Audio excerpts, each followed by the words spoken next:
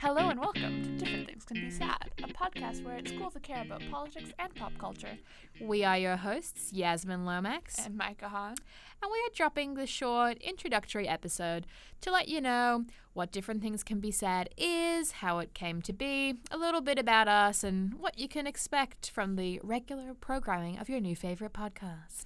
So we met in January 2018, oh so long ago. Yeah, 4 months now. We're recording this in April. It feels like a lifetime. It does. Hey, I'm a delight. So we were both studying abroad in Boston, and abroad for us is that I'm from Canada. Yes, and I was born in Ireland, but I spent the last 10 years in Australia, and I don't really know where I am at the moment. So, yeah, Boston, though. Mm-hmm. Yeah, love Boston. Mm-hmm. Big up Boston. And even though we're very different people, we got along really well and became close friends really quickly. Mainly because Micah bakes me cookies, and I enjoy that. I do. Yeah.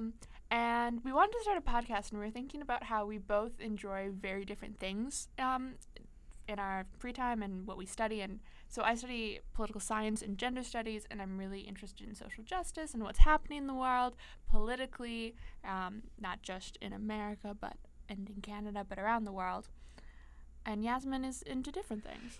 Yes, different things that sometimes can be sad. No, I am interested. I'm a writing major, so I would like to be a journalist, but probably not of the kind of things Mike is talking about. I mean, I really like reading women's magazines. I have seen every episode of The Kardashian. I have, that website Who's Dated Who that you can go on and see which. No idea what you're talking okay. about. Well, there's a website called Who's Dated Who that you can go on and see which celebrities have hooked up. Oh. I don't need that. I know it all. That is my special skill. Yeah. So, we thought, you know what? There's probably a way we can incorporate both of these ideas into a discussion and something that could actually add value to people's lives. And it's when we started thinking about our favorite movie, or one of our favorite movies. So Lady Bird came out last year. It's a wonderful movie. Everyone should go and see that. Yeah, I mean, if you haven't seen it, I'm not going to say stop listening to this podcast, but you can pause it. You can pause right now and go see Lady Bird. Yeah, it'll only take a couple hours of your life.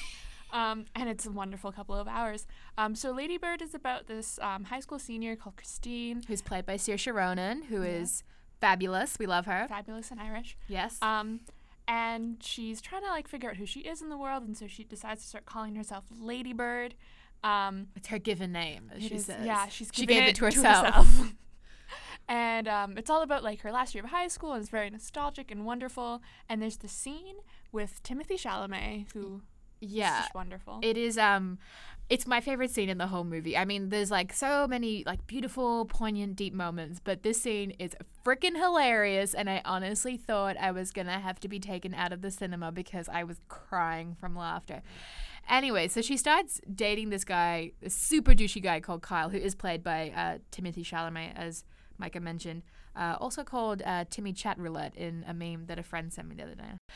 Anyway, so Kyle is this super douchey guy. He's a ridiculous hipster who's in a band with a French name, and he rolls his own cigarettes, and he thinks cell phones have tracking devices in them. And listens to reads pretentious novels. At pool parties. He's awful and amazing. Yeah. But anyway, so they're dating is a strong word. I feel like hooking up is probably better, but she's hooking up with this guy, and I mean, he says he's never had sex before, and she's like, yeah, me neither. So eventually she's like, you know what? I think I'm ready for it. And they have some, I feel the word is speedy.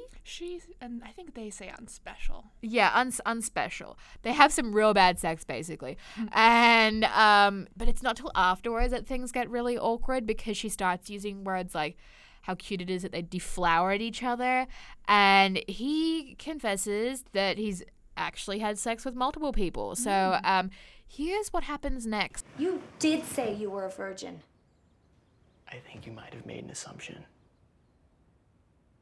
I just had a whole experience that was wrong. Look, you're deciding to be upset. No, I am upset. Because you're deciding to be. Don't be mad at me for this. It's stupid. You can't be mad at me for something I have no control over. I just wanted it to be special. Why? You're gonna have so much unspecial sex in your life. I was on top. Who the fuck is on top their first time? You mean awareness of how many civilians we've killed since the invasion in Iraq started? Shut up! Shut up! Different things can be sad. It's not all war.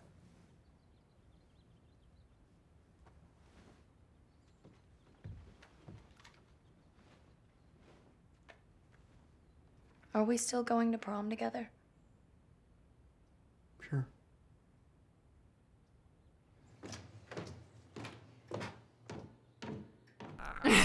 So as cringy as the clip is, I cannot stop. It's so bad. It's so bad. But you know what? We really resonated with it. It inspired us, and that is why we are starting this podcast about all the terrible sex we've had. I am totally kidding. That is just going to be our 100 episode special, I think.